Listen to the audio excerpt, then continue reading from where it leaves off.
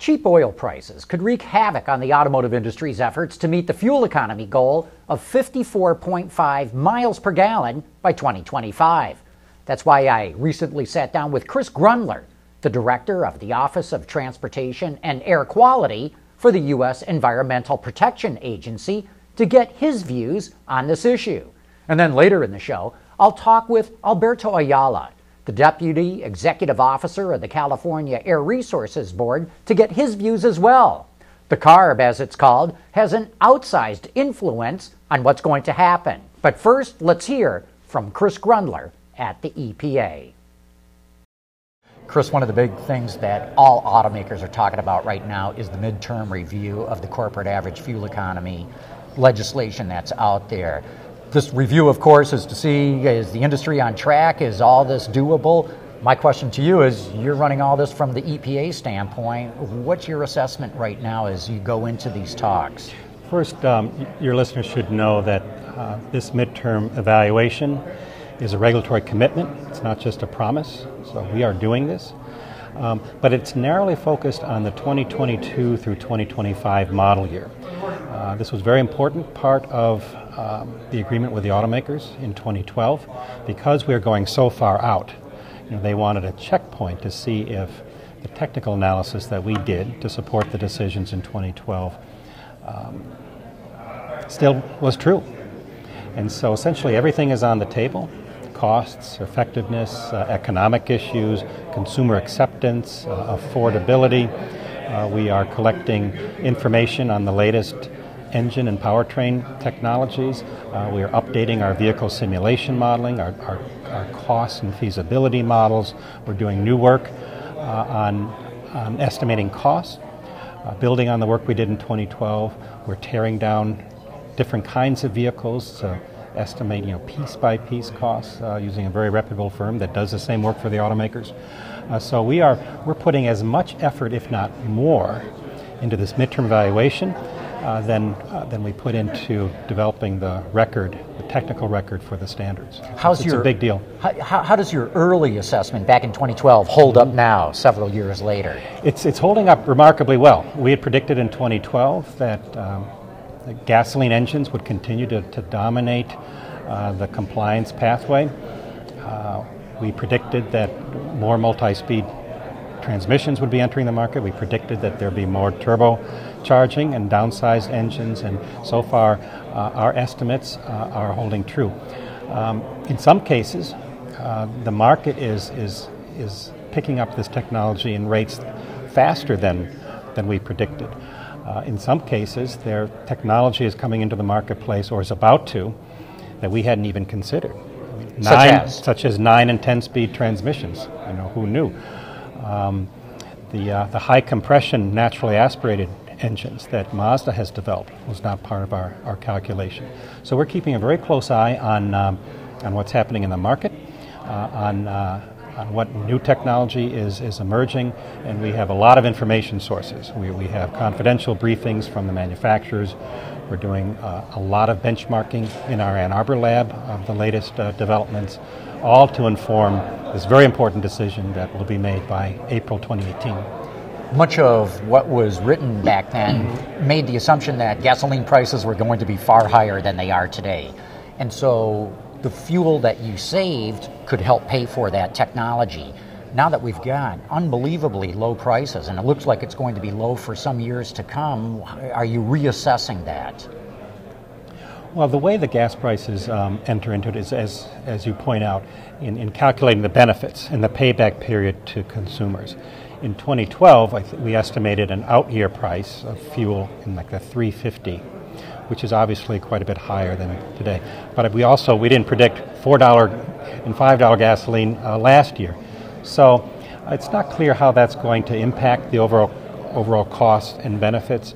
But I do want your listeners to know that if the vehicle mix shifts dramatically to larger vehicles or more trucks than we had predicted, that does not present a compliance problem for the manufacturers because of the way we design these standards. So each manufacturer gets essentially their own standard based on the product mix that they sell.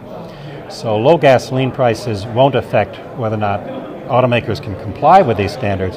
They will affect the economics and the overall costs and benefits. But again, so far, so good. I would say that consumers are choosing these technologies now in numbers that matter. They continue to choose them even though gas prices are down. They continue to say fuel economy matters in their purchase decision. I think it was Mark Fields who said last year that consumers are a lot smarter now, and they know gasoline goes up and they know it goes down. And I think they're hedging their bets, and that's what this great new technology allows them to do. What about consumer acceptance, though, in some of the new technologies, electrification? And I ask that because hybrid sales are really going down fast. Plug-in sales never even caught on. EVs are growing pretty good, but the numbers are still small. Even as of very late now, diesel sales are starting to go down. Do these technologies play a critical role in automakers being able to meet the standard, or can they still meet it even if these things aren't catching on because consumers just are not buying them in the numbers that the automakers expected? I do think that's a function of fuel price. But when we did our technology pathway estimates, which we're required to do under the law, we have to show a feasible compliance pathway. And this is why we developed these sophisticated cost effectiveness models. What that modeling told us, and so far it's bearing out, is that the most likely compliance path is through advanced gasoline engines, mass reductions, improved aero, improved tire rolling resistance, improved combustion, turbocharged downsized engines. Our estimate in 2025 of what the EV and strong hybrid market is not much different than what they comprise the market of today. I think plug-ins and battery electric vehicles we estimated at 2% in 2025, and strong hybrids 5%. That's a long answer to your question. A short answer would be no. They do not play an important part in achieving the 2025 standards based on what we learned, what we know in 2025, in 2012. What we've learned since then has kind of affirmed our estimate. What we're seeing in the marketplace, what we're seeing in terms of rapid uptake of multi-speed transmissions, of turbo downsized engines, gasoline direct injection, is all consistent with what we predicted. And the National Academy of Sciences just came out with a report which essentially affirms our judgment that advanced gasoline technologies combined with mass reduction and better transmissions will be the dominant technologies in 2025. That's not to say that EPA is indifferent to hybrid sales and battery electric vehicle sales and fuel cells. We think those technologies will be crucial for the long term. But for the period between now and 2025, they're not going to make or break that program. You mentioned an interesting thing, that even if the market shifts, and we're seeing a shift right now, trucks, the truck category is very broad. It's not just pickups, as you well know. Crossover, that whole segment is exploding. I've never seen such a shift in my entire career to that. But you're saying that that's not going to hurt the automakers in meeting CAFE. Can you give us a quick answer to what's changed? Because in the old CAFE rules, it was a blend of everything, wasn't it? And if they sold more trucks, it would hurt them. Now you're saying it does not. What's the difference? We have separate truck and car vehicle curves, which are based on footprint. Automakers can trade between them. And so if vehicle shifts and consumer preferences change, it doesn't hurt them. So their standard is really based on what they choose to sell and what they do sell. And they don't need to make up with a lot of small car sales if they sell a lot of trucks. And that's the key difference between CAFE and the Clean Air Act approach. We have these additional flexibilities that will allow for consumer choice. And that was very important to us. We did not want to be telling people what to buy. Our policy preference and the design was that all segments get better over time, and the marketplace will sort out what those preferences are, but everyone is going to get better. And to me, that's progress. You mentioned the Clean Air Act, and there's the CO2 component of it, and then even California with its regulations. How do you square all that with the CAFE regulations. Seems to me it took a lot of effort. I can only imagine. It took a lot of effort, but we are harmonized between NHTSA and EPA, despite differences in legal authority, so that manufacturers can build and sell one car. California has adopted our standards with one exception. They still have a separate ZEV program, which we think is important, by the way. But by and large, manufacturers can sell the same vehicle in all 50 states. They have an additional obligation in California to sell vehicles that qualify for the ZEV rules. So that's separate, but it's always been separate, and it was separate when we adopted this national program. You know, I happen to believe in kind of the idea of California as an incubator of great ideas and new technology there. They do have a unique marketplace, and we're seeing that develop. There's been talk, too, of decarbonizing both gasoline and diesel fuel. And I think that might even be part of the whole mix that EPA is looking at. Where do we stand with that? Absolutely. So I've commissioned what I call kind of some futures work in our organization, kind of think beyond the horizon. You know, what needs to happen in this sector, in the transportation sector, over time to achieve what science is telling us we need to achieve to avert the worst impacts of a changing climate. And this is not a big revelation, but you can't simply regulate vehicles, and you can't simply regulate fuels. Those two strategies are very important, but they won't get you what you need. We have to look at the entire system of how we move people and goods around the planet and make that more efficient through better logistics and incentives. So we need to continue progress in all three of those areas. We need way more low carbon fuels than kind of current legislation calls for. And that's been challenging. Even though the United States has produced and consumed more renewable fuel than any other nation on Earth combined, it's not going to be enough to achieve what we need to achieve in the 2050 timeframe. We need breakthroughs there. We need breakthroughs in the second generation fuels. We need drop-in fuels, renewable diesel, renewable gasoline, and we need to optimize these low-carbon fuels with future engine technologies. And we're going to need a lot more electrification. So it's a very exciting time, and things are changing so fast. I mean, David Cole refers to this time as fast and furious. I hope it's not too furious, but I'm at EPA, so I'm used to people being furious with us. But it's really exciting time to be an engineer in this business, to try to puzzle out what future customers want, what future customers' relationship with the automobile is. I don't know if you've covered this, but it's really fascinating, the changing demographics. We've got older Americans moving back into the cities.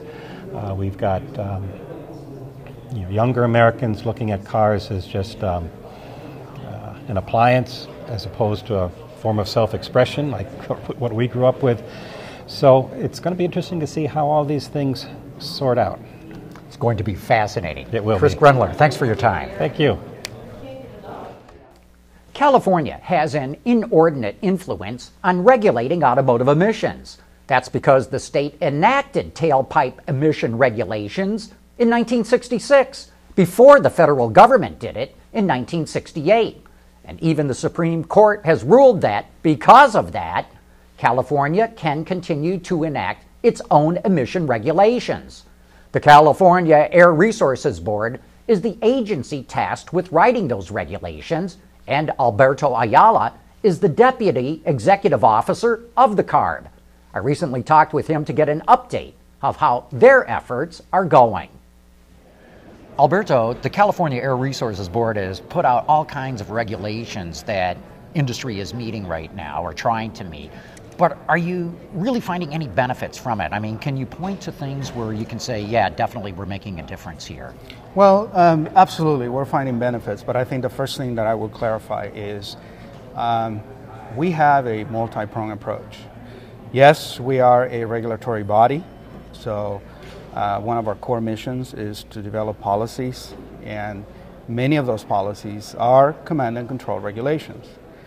However, what you should also note is many of our programs, and perhaps some of our most successful programs, are not regulations. We spend a lot of time and energy and, frankly, money on our incentive programs. And incentives are a key piece of our portfolio. And they go hand in hand in a very complementary way with our regulations, because thanks to our incentive programs, we can actually promote the clean technology that we're seeking to achieve with our regulations. We can actually create and promote new markets. We can actually signal to industry the kinds of technologies and fuels that California needs to meet our clean air and climate goals. So yes, regulations are working, but so are our incentive programs. And I think when you put them together, I think what you get is the very successful program we have. And we have a number of examples that I think we can point to. Mm-hmm. I mean, the fact that, take my favorite subject, zero-emission vehicles. The NAS recently released a very important report, and is the first document that has actually pointed to the benefit of the zero-emission vehicle mandate that California has put in place for 25 years around the world. Mm-hmm. Our policy has led to development, promotion, and deployment of technology, not only in California, but in the U.S. and around the world. So again, that's just one simple example where we believe that the leadership role that we've taken is really making a difference, not only in California, which is obviously our most important priority, but also in other places. Can you give me some examples, automotive examples, of the incentives that you're talking about? Well, the best example, obviously, is our rebates program for zero-emission vehicles. In California, we've shown that rebates for a potential ZEV buyer are very important. And we are fortunate that we have the funding. We're investing our cap and trade program proceeds in what we call our low carbon transportation strategies, taking some of those proceeds and actually supporting the deployment of zero-emission vehicles, both battery electric vehicles as well as fuel cell electrics. So demand is high. Demand is growing, and you see that on our roads. I mean, you drive around LA, and the most popular car is, some of the zero-emission vehicles, and obviously, we cannot forget Tesla. Right. So, what's the amount of money that you can get by buying one of these zero-emission vehicles? So, to make it simple, the program that is currently in place that the board just recently approved is. If you buy a zero-emission vehicle like a Leaf or a Tesla or a battery electric zero-emission vehicle, as a consumer, you can get $2,500 from the state. Mm-hmm. And that can be added to potentially other federal and even local incentives. If you buy a fuel cell electric, you get $5,000. And again, the reason for that is simple, because fuel cell electrics, while they're here and they are real, they are earlier in the market development. So we essentially want to promote them and support them. And the most important thing is California is investing very heavily in the fueling infrastructure that fuel cell electrics are going to need. And we are confident that we are going to get to the 100 stations that we need to essentially develop a self-sustaining market. With the fuel cells, how does it work? Because you can't buy one, you can only lease one. Right. So does the automaker get that $5,000, or does the individual getting the car? The individual. Oh, no kidding. Even though they're leasing it. Absolutely, absolutely. The same applies to battery electrics. Mm-hmm. You can lease a battery electric car. This is meant to really aid the consumer. And what we're talking about here is a true transformation. And so what we need to do is not to convince the automakers. The regulations are effective at doing that. What we need to do is really change the mindset of the typical California consumer, mm-hmm. that zero-emission vehicles are a no-compromise alternative to fossil fuel combustion. There's been talk too that, hey, wait a minute, the average Tesla Model S goes for $100,000. Why are we subsidizing people buying luxury cars? Yeah, no, and that's a fair question. And again, some of our legislative leaders are very engaged in that question. And in fact, we are now rolling out programs that are meant to focus specifically on ZEV adoption for lower income people, where mm-hmm. we are actually scaling the rebate based on income. From an air quality and climate perspective, any ZEV by anybody is a good thing, right? Because you're growing the market, you are promoting technology, you're essentially eliminating emissions that otherwise, impact our environment.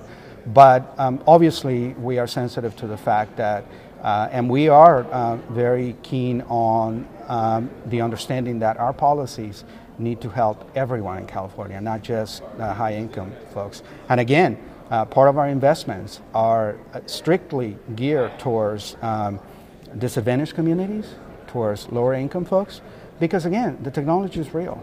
But you would think that the disadvantaged or low income simply are not going to be able to buy a new car anyway, whether it's an advanced technology one or just a regular one. And again, here's an example of how our policy is responsive and nimble. We are expanding our program so that you can also include used cars. And again, we've had great examples, and many of them have been in the press. So if you bought a used Nissan Leaf, for example, you could still get the full amount. We have programs that actually go above and beyond the full amount. So this is really a portfolio approach, what we're trying to do. And again, we're trying to change the landscape. And we get that for ZEVs to work, they need to work for everybody. And California now has in place programs that are actually trying to tackle that issue. And again, we have examples in the press that I invite you to look at to see firsthand who are some of the folks that are actually able to get behind the wheel of these advanced technologies. There's been controversy over how the CARB awards ZEV credits to manufacturers. And the specifics of the battery swapping scheme with Tesla specifically, that no one's been able to find examples of the battery swapping actually taking place. And just so the audience knows, if you can swap batteries, you can get more ZEV credits, and in Tesla's case, they can even turn around and sell them. But I'd like to hear from you, where does that whole policy stand? Because it looks like Tesla's been getting a lot of money from the state of California, and yet when you ask everyday Tesla owners, nobody has heard of or seen any of these batteries actually getting swapped. Sure. So let me address the point about the credits, because it is true. The policy got overly complex. I think too convoluted to really serve a purpose. So what the board has done is they've adopted a revision to the regulation. And this is important because starting in model year 2018, all that goes away, and the credit is solely and purely based on range. So whether it's a battery, whether it's a fuel cell, whether it's whatever else, range will determine the credit that a specific vehicle receives. So any of the complexities and the issues with the credit, we get it. The policy has been revised, and it all goes away in model year 2018. Now back to the battery swap. I think it's commendable that Tesla actually figure out a technology solution, because they basically saw a need to offer convenience to their customers. We believe that refueling has to be quick and convenient to the consumer, right? I mean, we should not be asking the consumer to do things differently with an advanced zero-emission vehicle as they do with their current vehicle. And certainly, the fast refueling provision was intended for the fuel cell electric vehicle, right? Because it matches the fueling experience of a normal car. Again, it's commendable that Tesla was able to put forth a very viable technological solution. I was fortunate to be invited when Tesla rolled out the swap mechanism in Los Angeles, and it works. It's fantastic. I mean, it's real. And again, you'll have to talk to Tesla to get specifics in terms of who in their customer base is actually swapping. But they have a station in California, and my understanding is they are building more. To us, it's a viable solution, and the regulation is currently structured that Tesla can approach us and provide the evidence to get the credit. Our board has been actually very engaged in this issue, but in principle, if you can swap a battery and you can do it twice as fast as what you need to refuel a conventional car, I think that's something that should and can be promoted. Does range hurt the strategy if you're basing all the credits on range? And the longer the range, you get the credits. Because some people have talked about having just little city commuter EVs with smaller battery packs, and you can take a lot of cost out if you say you're only going to have 80 miles of range rather than 300. Yeah. Well, again, we're taking the lessons learned from the past. And, in the past, we had the NEVs, the neighborhood electric vehicles, that, again, it was industry that kind of decided to go away from them. Mm-hmm. If we truly come back to this concept of urban mobility, where people are going to have small cars for the city and then other cars, again, I think the policy is one that we can take a look again.